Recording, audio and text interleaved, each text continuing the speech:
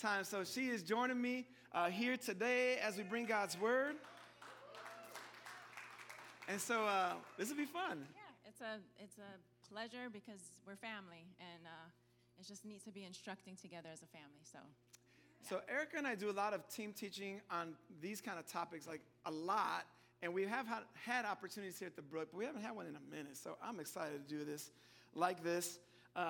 We just came out of we are here this third week of February. This past week was Valentine's Day, when all the world seems to be talking about love and talking about romance, and Cupid, this pudgy little baby with a bow and arrow, hitting people. And really what it does to remind us, though, is our world is looking for answers and understandings when it comes to love. And what I just love about God is that he is called the God of love. He is love himself. He's the one who defines it. He's the one who teaches us it and teaches us how to love in every sphere of life. And he does so in particular relationally in this book of the Bible called the Song of Solomon. And what makes us very excited to talk about this is that we know that this series, as many series we're going to be in, there's something for everybody who is here right now in person and everyone who's streaming online. Like, we believe in our hearts that there is something for you no matter how old you are or how young you are, whether you're single or whether you're married, no matter where you're at in life, because this is so much more than about relationships between a husband and a wife in this book of Song of Solomon, but it's about a God who cares for us as people. It's about a God who understands our desires, our affections, our longings, our disappointments, and wants to give us instruction. Like, we talk about this, like, there's so many signals in our world that teach us and try to instruct us about romance, about intimacy, and they're all like things like MTV, BET, NBC, CBS, all these three-letter letters, but never about like God. Like, God has actually something to say about this, and we get our instruction from so many other places, and it's like, God's like, I have a message for you all. And there it is here, this book of the Bible, an entire book, 8 chapters devoted to this very topic. But here's the thing, a lot of us don't go into this book of the Song of Solomon. But let me ask, you ever try this thing? It is a book that is highly poetic. It's got tons of imagery. And sometimes you're like, what am I reading right here? This is weird. It don't make sense. I mean, because it's, again, like we've talked about in previous weeks, we're culturally removed, but then we're poetically removed. And we're like, what is this thing talking about? And so what we're going to see today is that we believe that there is a message here for us, and we'll see how deeply God cares about us. And so, like I said, this is for singles. This is for marrieds. This is for no matter where you're at, because the messages around us in our world tell us things like we're not enough, tell us things like, to be dissatisfied with where you're at. And man, God has just so much more than that for us. he does. And we also want to recognize that with a book like this and topics, sometimes it can be just difficult to kind of address in a diverse group like this, right? Because we're not just talking to one stage, one life phase of people. There's a diversity of ages and places that we are here, right? We have youth, we have singles, we have marrieds, divorced, widowed. And so we just want to take this text with much consideration, knowing that, there's some of us that desire romantic relationships and maybe we're not in one. And so we just want to be very sensitive to that. Some of us carry wounds from relationships. We want to be sensitive to that because we know sometimes that brings hurt. Some of us carry wounds from our own failures, our own choices. And so, and that has brought great pain. And so all of this, we just want to take into account. And just the fact that God inspired this book to meet us where we're at. Yeah. And so just acknowledging that, to see that this is a picture of love, a picture of intimacy. And so wherever we're at, we just pray that God would tenderly use this book in each of our lives. Okay, and so that's what as we have studied, and we're like, God, some of this is tough to kind of navigate. We're like, God, you have this book in here for us. And I heard somebody say, like, I really wish that, when I heard somebody teaching about this, and say, man, I really wish I had really understood this book at before marriage and even in marriage. Like, I really, there's just so much here. And so as we look at that, we want to say Song of Solomon elevates sex. It elevates passion and attraction, but it elevates it to its rightful place, okay? And so it's not the place of God, which would be idolatry. Mm-hmm. Nor is it the place of casualness, which would be diminishing of God's intention for it, but it's to the place of honor and beauty. And so we just pray that this would kind of leap off the pages as, we just feel like God is really wanting to elevate the institution of marriage and even romantic love. This book was really, in many ways, denied for so long by the in church history, kind of because there's so much of passion in it. And at the same time, it's kind of like, but God created this passion. Passion is not a new thing from the beginning of time. So there's nothing, the Bible says that there's nothing new under the sun, right? And so people have passion now, they have passion then. And so attraction and passion play an important role in creation because God designed us in that way. I was thinking, God didn't bring Eve to Adam, bless their union and their passion, and then he found them in the garden one day and was like, ew, what are you guys doing? Like God designed and created marriage, intimacy, and he blesses their union. And so we're going to see that. But there's a reality that sin entered the world, right? And God's good plan got twisted and confused. And many of us struggle with, just as we struggled back then, during the time of Song of Solomon, we struggle now. And so it's under that, all of this that we take into account as we come to the text. Yeah. And just for example, the book of Song of Solomon, many believe, was written by a guy named Solomon, who happened to have 700 wives and 300 concubines. And it's like, so I'm going to get my info from this dude over here, So the Bible says he was the wisest man to live, and I like to say he's the wisest fool to ever live because he made such foolish decisions. And what happened, we see, is in his life, he drifts from God. And when he drifts from God, his life falls apart. And he begins to go from what he knew to be true to following the passions of his life in a way that was outside the bounds of what God had planned for him. And his life became a mess. And so we believe that the book of Song of Solomon ultimately is his description of how things ought to have been. It's what he had wished, that Solomon wished he had had. And so it's not a literal story, but there's a story inside this book. It's a story that has essentially three characters. There is the man and the woman, the lover and the beloved, this couple that's definitely in love, as we'll find out from the opening verses. And then there's this group of others, as it calls them. And it's like there's this cheering section every so often that pops in. They're like, yo, yeah, go for it. That's good, And so you'll see them just chiming in throughout. And it's like, okay. So again, it's poetry. It's kind of like a drama, like a play that's unfolding in some ways. But we don't want to overly box us in. You'll see what we're talking about in a moment. We'll see that the main characters, the man is essentially Solomon. He's not named necessarily as such, although a couple times, but he's more just referred to as a king or a shepherd. And there's a woman called the Shulamite. The Shulamite. Some people think she comes from a town called Shulam that's unknown to us, and she's a Shulamite. But I think in the Hebrew, her name is Shulamah, and Solomon's name is Hebrew's Shlomo. So I think it's kind of like the male and female version. It's kind of lame, right? Like Eric and Erica, right? It's so lame. And so, but I think that's what's going on. I think Solomon's like, hey, this is the picture. Sometimes I'm embarrassed by how cheesy that right? is, but it is what it is. God did it, so can't be yeah. mad.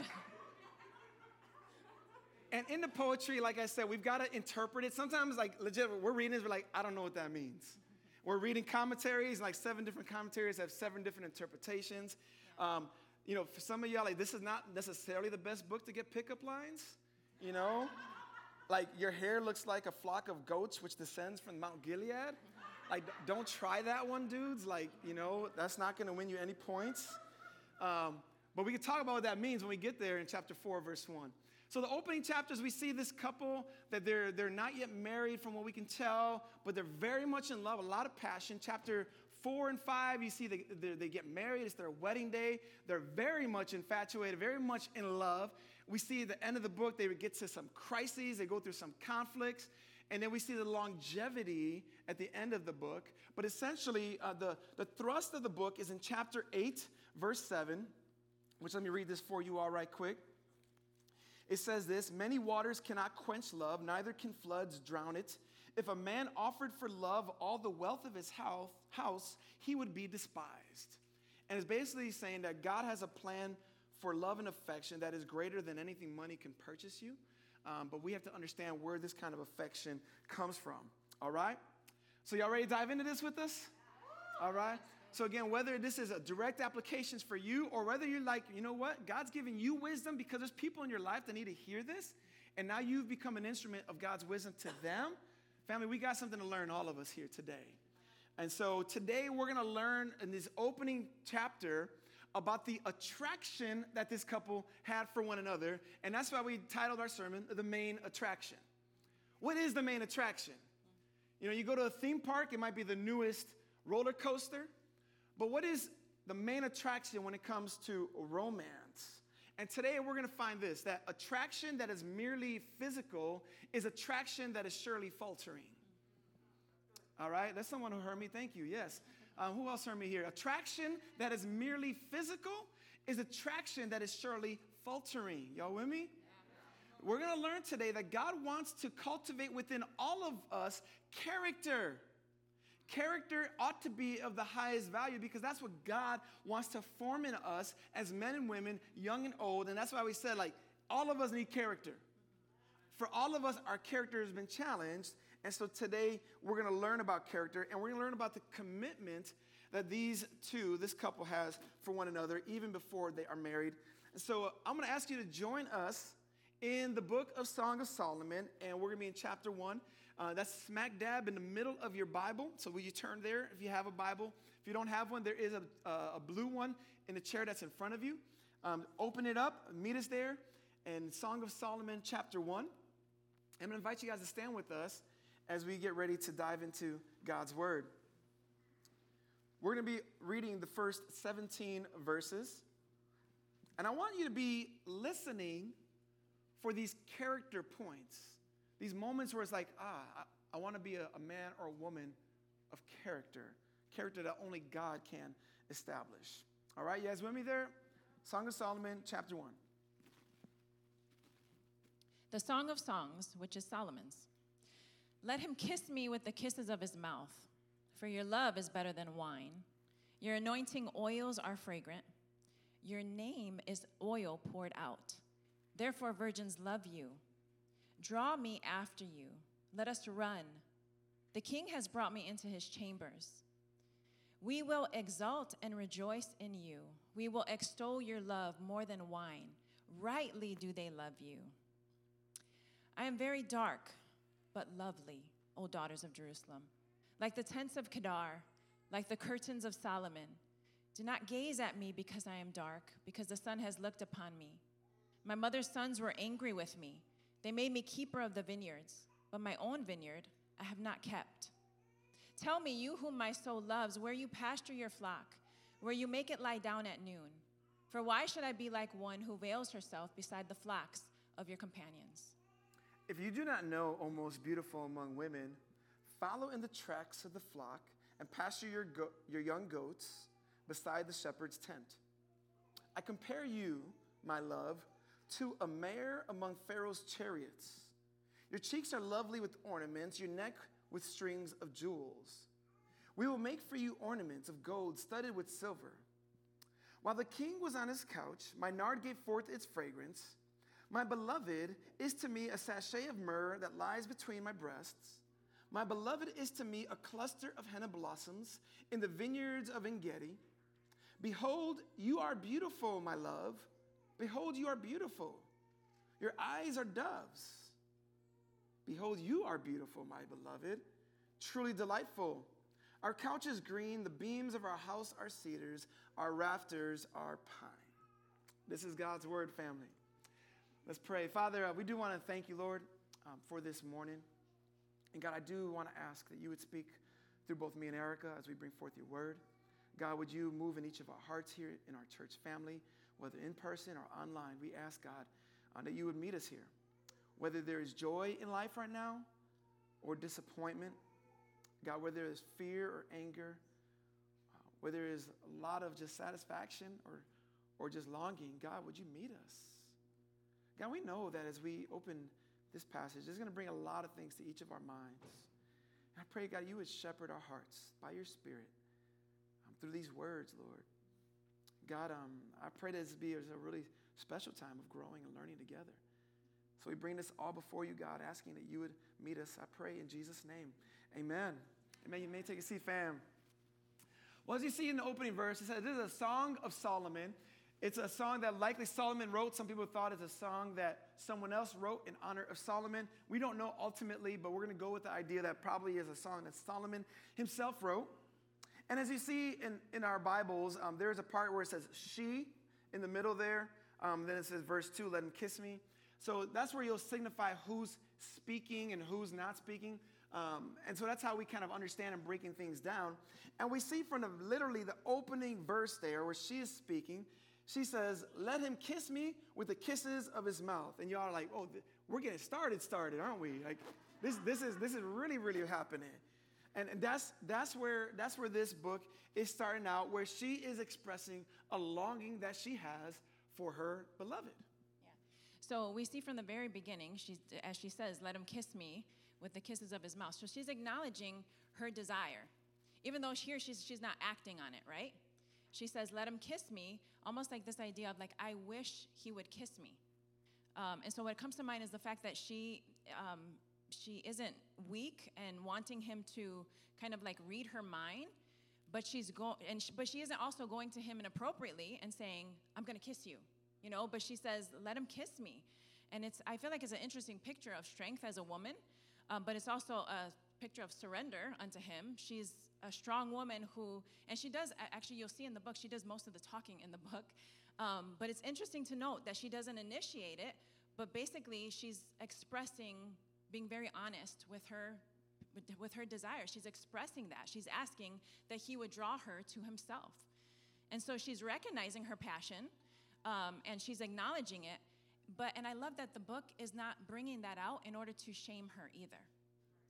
And so God is not surprised by our desires and passions.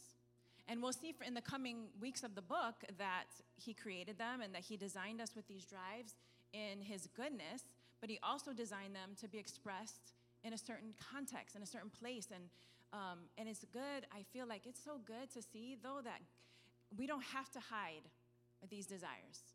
We don't have to hide them from God.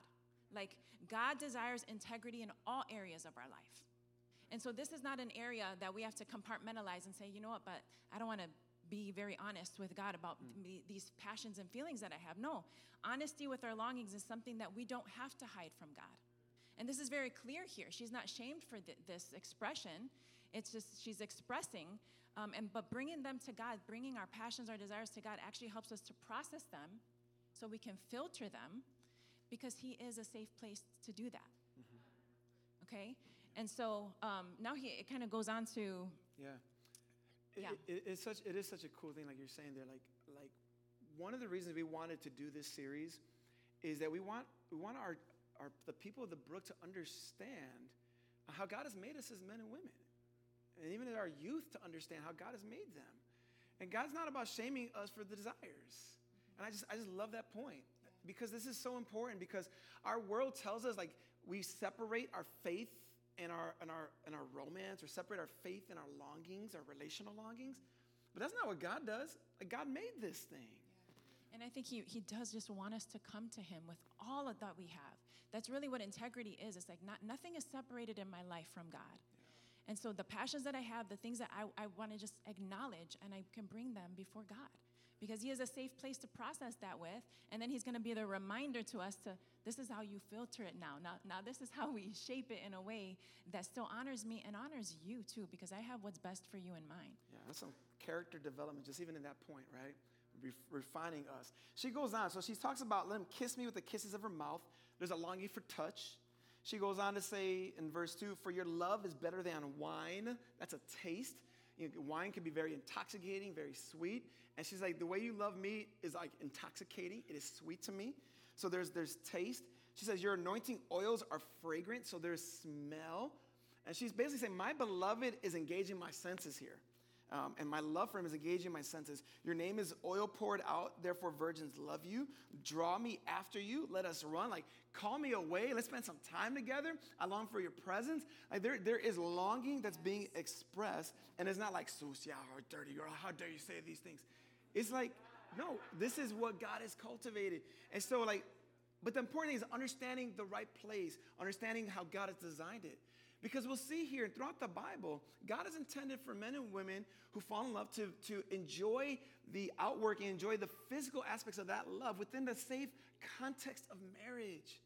And so this couple is saying, hey, but those desires are there now, but we can't necessarily pursue them yet, but the desires are not being shamed. And so here's, in all her senses, she's expressing this, but it's not merely physical, right? Like that 1992 Shy song, right? We don't want to get caught up in physical attraction, right? You guys remember that? Come on, we ain't that 90s. Old. Come on. So like it's not just about the physical. And this is where character development is. We have to understand that God wants us here, as our second point, to value a good name over good looks. Value a good name over good looks. And look in chapter 1, verse 3, it says, your name is oil poured out, therefore virgins love you. Like, what is she saying here? She's saying, your name is so sweet, your name is so great, you got such a great reputation. Other single women hear it, and they're like, yo, that dude's got a great reputation. And here, this lover, she's like, and that's my man. Like, and I love that. His name is like oil poured out. It is fragrant. Just think about that, the power of a name. Mm-hmm. You know, Ecclesiastes says a good name is better than precious ointment in Ecclesiastes 7:1. Proverbs 22:1 says a good name is to be chosen rather than great riches. You know, marketing companies spend millions of dollars, or companies spend millions of dollars in marketing in order for their brand to receive a good name, right? And they'll do whatever they can through commercials or jingles or slogans like a good neighbor, right? What do they want you to understand? That State Farm is reliable. You're in good hands with, right there, right? It melts in your mouth, not, what is this? Right, when you eat this candy, your hand's not gonna get all chocolate everywhere. They want you to associate their name, their jingle together, saying, all right, at the sound of that, it's a good thing. Breakfast of Champions. Right, like so what she's saying here is his name, at the sound of his name, there is a reputation attached to that, and it is a fragrance to her. Look, friend, this is why character is so important. This is why we say attraction that is merely physical is attraction that's faltering. Because ultimately, those things change, but character is a rock. This is what we live our lives, leading a life of character. Now, one thing we need to understand, family, is that character is not something you can manufacture on your own. We all, from birth, are broken people with flawed characters. But this is why we elevate the name of Jesus so high at the brook. Because Jesus went to the cross and died for us so that through our faith in him, and he rose from the dead, he gives us a new life and gives us the Holy Spirit who now dwells within us to cultivate character within us that we couldn't manufacture on our own. And so when you find yourself like lacking character, we look to God saying, God, I find myself struggling with integrity. I find myself struggling with truthfulness. I find myself struggling with improper desires or covetousness. Or you go down whatever the list is, and you don't have to go and say, now I got to find a way to fix my problem. But you look to God and say, God, I can't fix my problem. God, I need you to develop and cultivate this within me. Yes, so this point, the fact that she's saying, like, your name is oil poured out, this is kind of a general thing that the Bible just reflects for us completely, that people are more than just our appearances.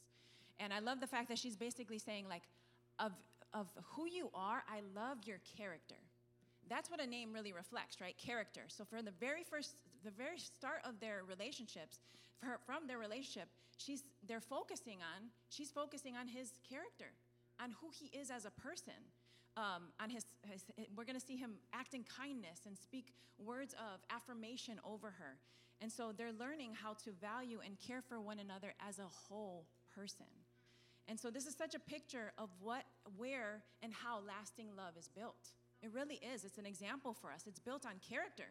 It's built on the internals, not the externals, because we know that Proverbs 6:25 says, "Do not desire her beauty in your heart," and speaking of the wicked adulterous woman, because do not let her captivate you with her eyelashes. We want to move past the exterior, only the exterior. If that's all we're focusing on, is it really going to be lasting? And this is a picture of what it means to really choose to look at somebody as a whole, and what kind of person, what kind of name do they have as a whole. And Proverbs tells us an excellent wife who can find, and she's far more precious than jewels. And because why? It's not because of her beauty, because later in that chapter it says beauty is fleeting and vain, but it says because she fears the Lord. And that's what her name is about. That's what her character is about, that she fears God, and that comes out in all of her life. So a wise woman or a wise man is somebody who chooses another person and sees their character and chooses them based on that character that is expressed. And so I would say we have to be leery if we happen to be the only one who really thinks that that person has a good name. You know, if somehow we're like, no, they're great. They think they're good. They got good character. And you're like, but everybody else around you, you're the only one who can see it. Then I say, those are some red flags. Those are some real red flags, because a good name is something that it's expressed in a life. It's expressed in the life that's lived. And so. That's great. And you know what's so cool is we're highlighting this matter of something deeper than the exterior, as something that God wants us to be attracted to, especially as singles, as we're talking to you all here, like as you're looking for someone and you desire to be in a relationship, perhaps, or you're counseling someone else who desires to be in a relationship, highlighting the inward character. And God has always been about this. I mean, with King David, right? A man looks at the outward appearance, like Erica said, God looks at the heart, this woman of virtue in Proverbs 31. And the truth of the matter is, the Bible even says the same about Jesus. You know, in Isaiah 53, when this prophecy about Jesus, this Messiah, the Savior who's going to come, it says that he had no form or majesty that we should look at him, and no beauty that we should desire him. Like, there's nothing necessarily about him physically that was drawing people to him, but it's the character of Jesus, who was God in human flesh. The fact that he's a God who brings people in with compassion and love. And think about it, if you are a follower of Jesus today, what was it that God did to draw you to himself? It was undoubtedly his grace. It was God's forgiveness. It was the fact that God is so merciful, although you know you've messed up so bad. And those are the qualities, the character of God. And God is saying, just shadow me, this example I've set for you. And he's not saying that downplay the exterior, but you cannot build anything upon that as your foundation. A good name over good looks is ultimately what we got to go for. Yeah, and I think the Bible gives us good pictures of this, and when he talks about certain individuals that are blameless, fearing God, walking with God. And so some things that we see, like just general characteristics of those with a good name that the Bible kind of elevates for us to see is that they walk with God, and so they love the Lord. And so is that person loving Jesus more than they'll ever love you? Do they order their life around God's priorities, basically? Do I order my life around God's priorities? People that turn away from evil. This is somebody with a good name. Somebody that listens to the Spirit. And if the Spirit says, hey, you know what, don't go to that place. Run. It's somebody that's sensitive and listening to God and in their obedience, obeying his commands. And man, it's not easy. And I think maybe too, even sometimes we could say, man, I feel like I'm really trying to seek, even for myself, that I would be walking with the Lord, turning away from evil, obeying his commands. But that's maybe almost a defeatist. Like, that's not going to be somebody that, there's no one else out there.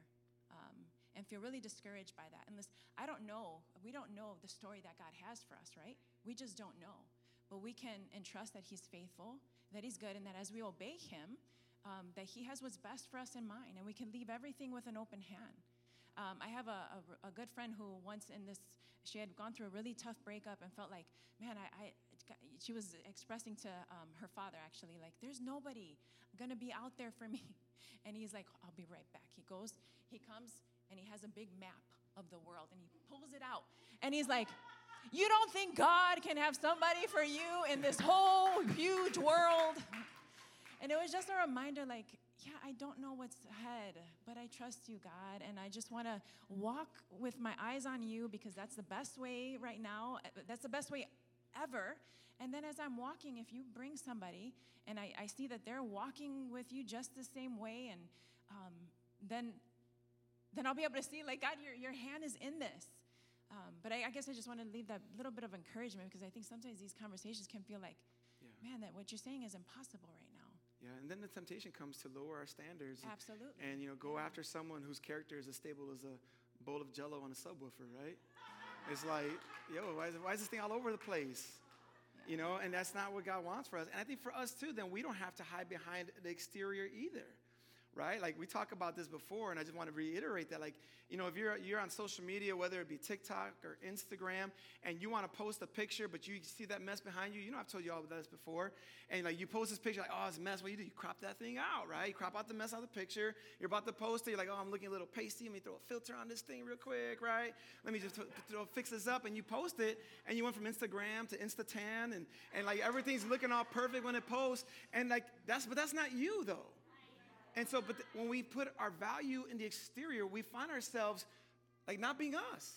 And so I pray this is liberating for you singles.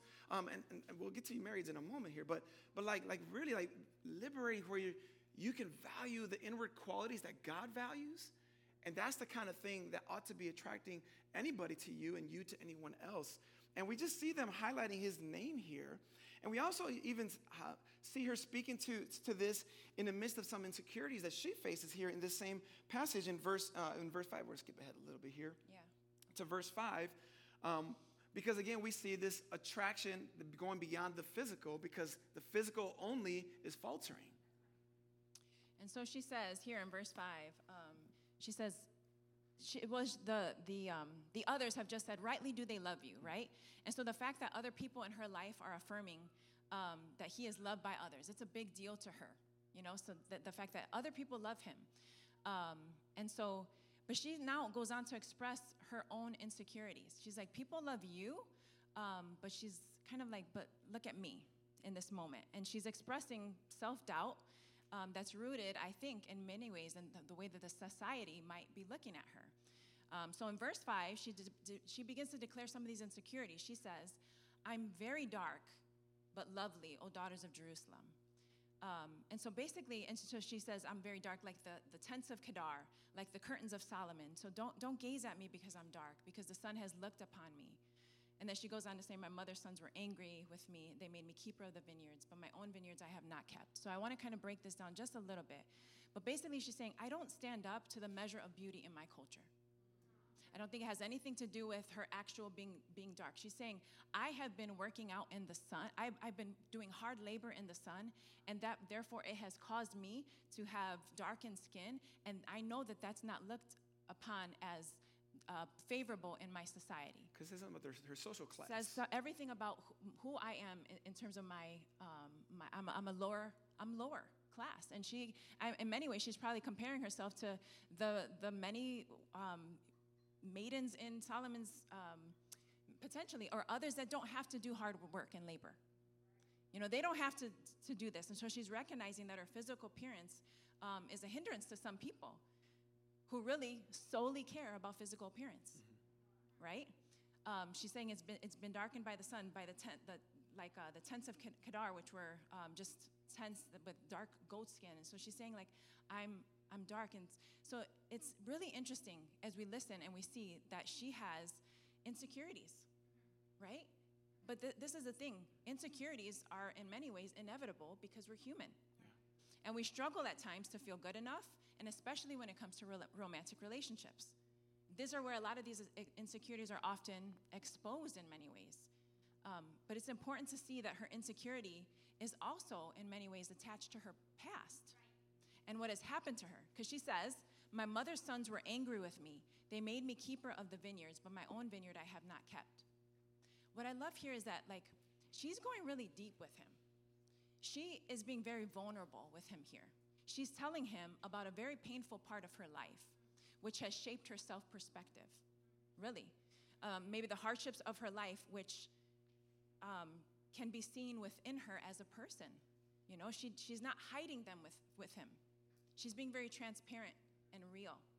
And this is what lasting relationships are built on: transparency, on realness, on saying, like, I'm not going to hide my past. Like, I have a tough past. Yeah. Like, she might have had some abusiveness in her past. Like, she's been told, or maybe like a Cinderella type life where she feels like she has had to do some really tough stuff. Yeah. But she's not hiding that from him. And she doesn't, she expresses to him, this insecurity, and she's very transparent about it. And she's uncropped and unfiltered. She's uncropped, and I feel like the depth of this kind of communication in a relationship and true intimacy can really be seen here. It's really interesting. And she doesn't hide the tough stuff from him. And it's almost like she feels embarrassed by the fact of her social class in some ways, because she says, don't look at me because I'm very dark. Because she says, because I've only been able to care for the vineyards. I haven't been able to care for my own self physically. Because she says, my own vineyard, I haven't been able, like, I've only worked on the other stuff. And so but I love it that she's going to discover here that despite her hardships and despite her fears of being disqualified from this kind of romantic and deep relationship with him, like in her fears, instead we will see that what happens is he still affirms her. And we're going to see that everything that has happened to her in her past, even her working, all of it has been part of forming her character. And so she doesn't need to hide it. Does that make sense? She doesn't need to pretend like it's not there. It's been part of forming her character. She's been hard at work in the vineyard. And I love that because, she is very honest and open. And I love the fact that even in her fears and insecurities, I love the fact that she's not just staying there. Her identity is not solely in that. She recognizes who she is because what does she say? I'm very dark, but I am lovely. She can recognize that. And maybe it's best to say that she saw herself as, like, ultimately, fundamentally, I know this is how society sees me. I know I haven't been able to take care of myself, and sometimes that makes me feel insecure. But I know ultimately, fundamentally, who I am, that I am lovely. That I am lovely, that I can recognize that. And where does that come from? Where does that reality, where can that reality come for all of us? No matter what society says about us, no matter what we are tempted to think about who we should be, or, society says I should be this, or whatever it may be. The fact that each of us, we are made, created in the image of God. We are image bearers of the living God. And so we can say, I am whatever it may be, but I am lovely. I am created in his image. And so there is fruit in cultivating that in our lives, okay? There's fruit in cultivating that kind of transparency that she had with him, and recognizing, but also recognizing, we got to recognize fundamentally, like, we are made in the image of God. And that's how, if we were to come into relationships like that, man, we're at a good place. Such a great thing. She goes on in verse 7, she's looking for this guy now. She's like, where are you at right now? She says, tell me, you whom my soul loves, where you pasture your flock, where you make it lie down at noon. Basically, when you take your breaks, where are you going to be at? Because I want to spend time with you. She's looking for him. For why should I, she says, be like one who veils herself beside the flocks of your companions? Why should I go out looking in the fields like some woman who's looking for some improper relationship, as if I'm a stranger just trying to find any guy? I want to go and look for you and spend time with you. And so you see this insecurity, you see this kind of pursuit that they both have for one another. But what I love that goes on here is not only is she able to express her insecurity, but also just secure in who she is that this man meets her in this same place. What does he tell her in verse 8? In terms of where are you at? He says, well, if you do not know, O most beautiful among women, follow the tracks of the flock. So not only is he giving her directions, like, hey, just follow the footprints of my sheep, but he calls her almost beautiful among women. She just expressed her insecurity about some of her appearance that's related to her social class, to the struggle that her brothers made her work the fields. And he's like, hey, you're beautiful to me. You're beautiful to me. And he meets her in that place of insecurity. And look, like, in relationships, whether single or married, We cannot have people playing the guessing game. We need to be direct and speaking to them. I want to say this to married couples. Sometimes, like, we enter into marriage and we get into the routine of life, and we become super boring. It becomes just so boring, and we don't express things to one another.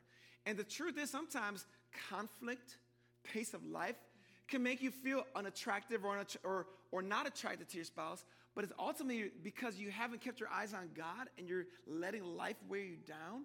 And here, like, I just love the intentionality of saying, no, you're beautiful to me. Life is taking its toll on us, but you're beautiful to me. Well, and I love the picture that it is. He's basically that safe place to bring her insecurities, right?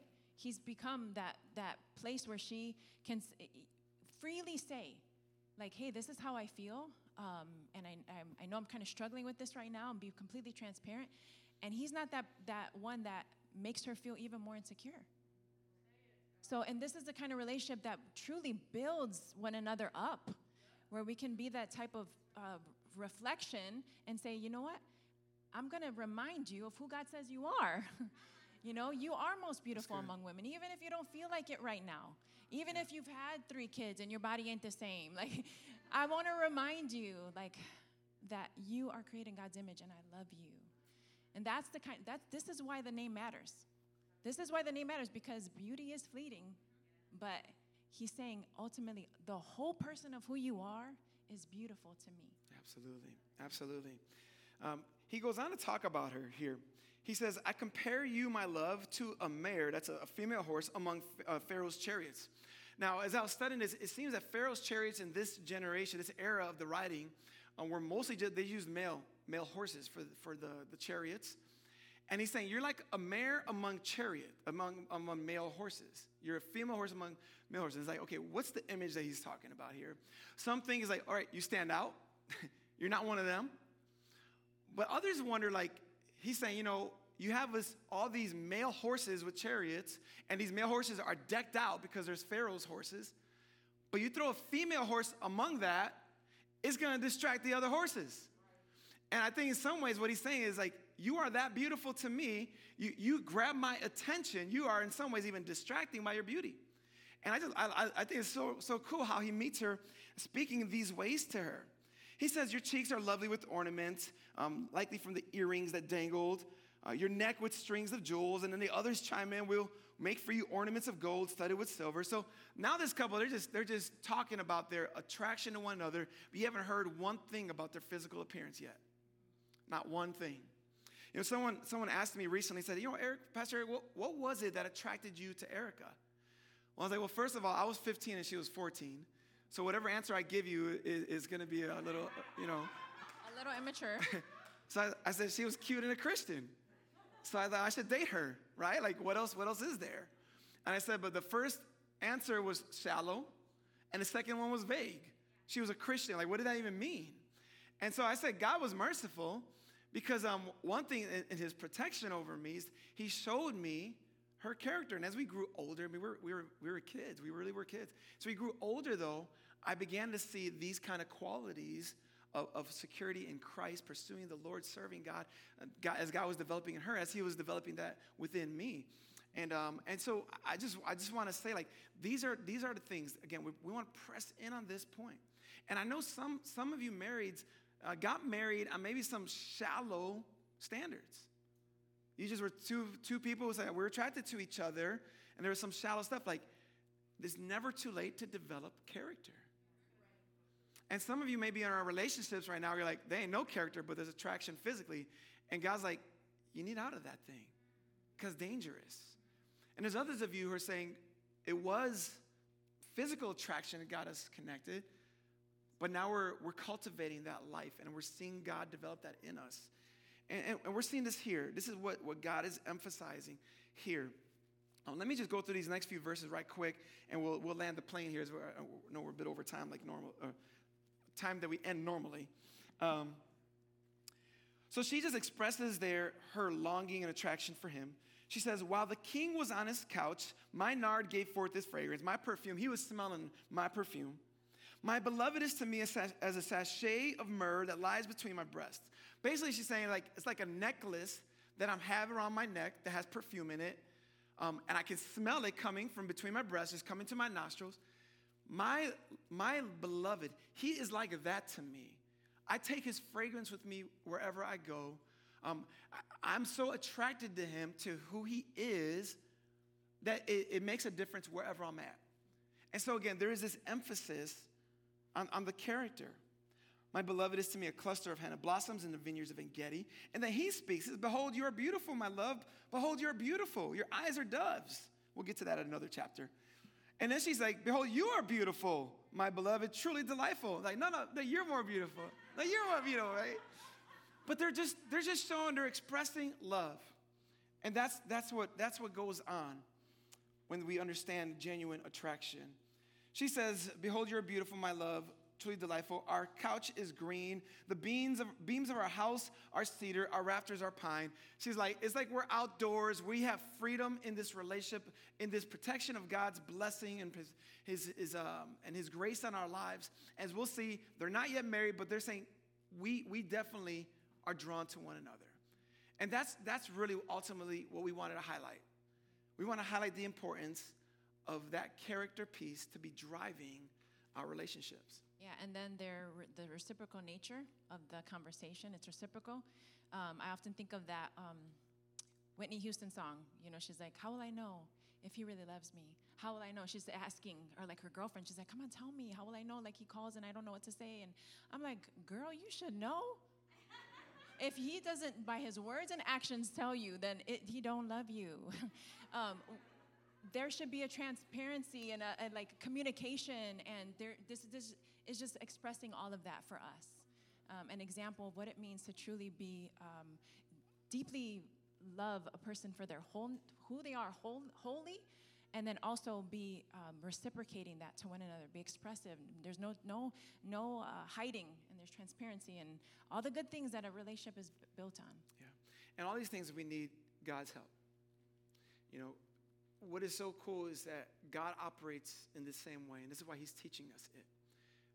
God, we were not drawn, or God did not seem attractive to us, and there's nothing about us that God's like, oh, I really need to save that one person.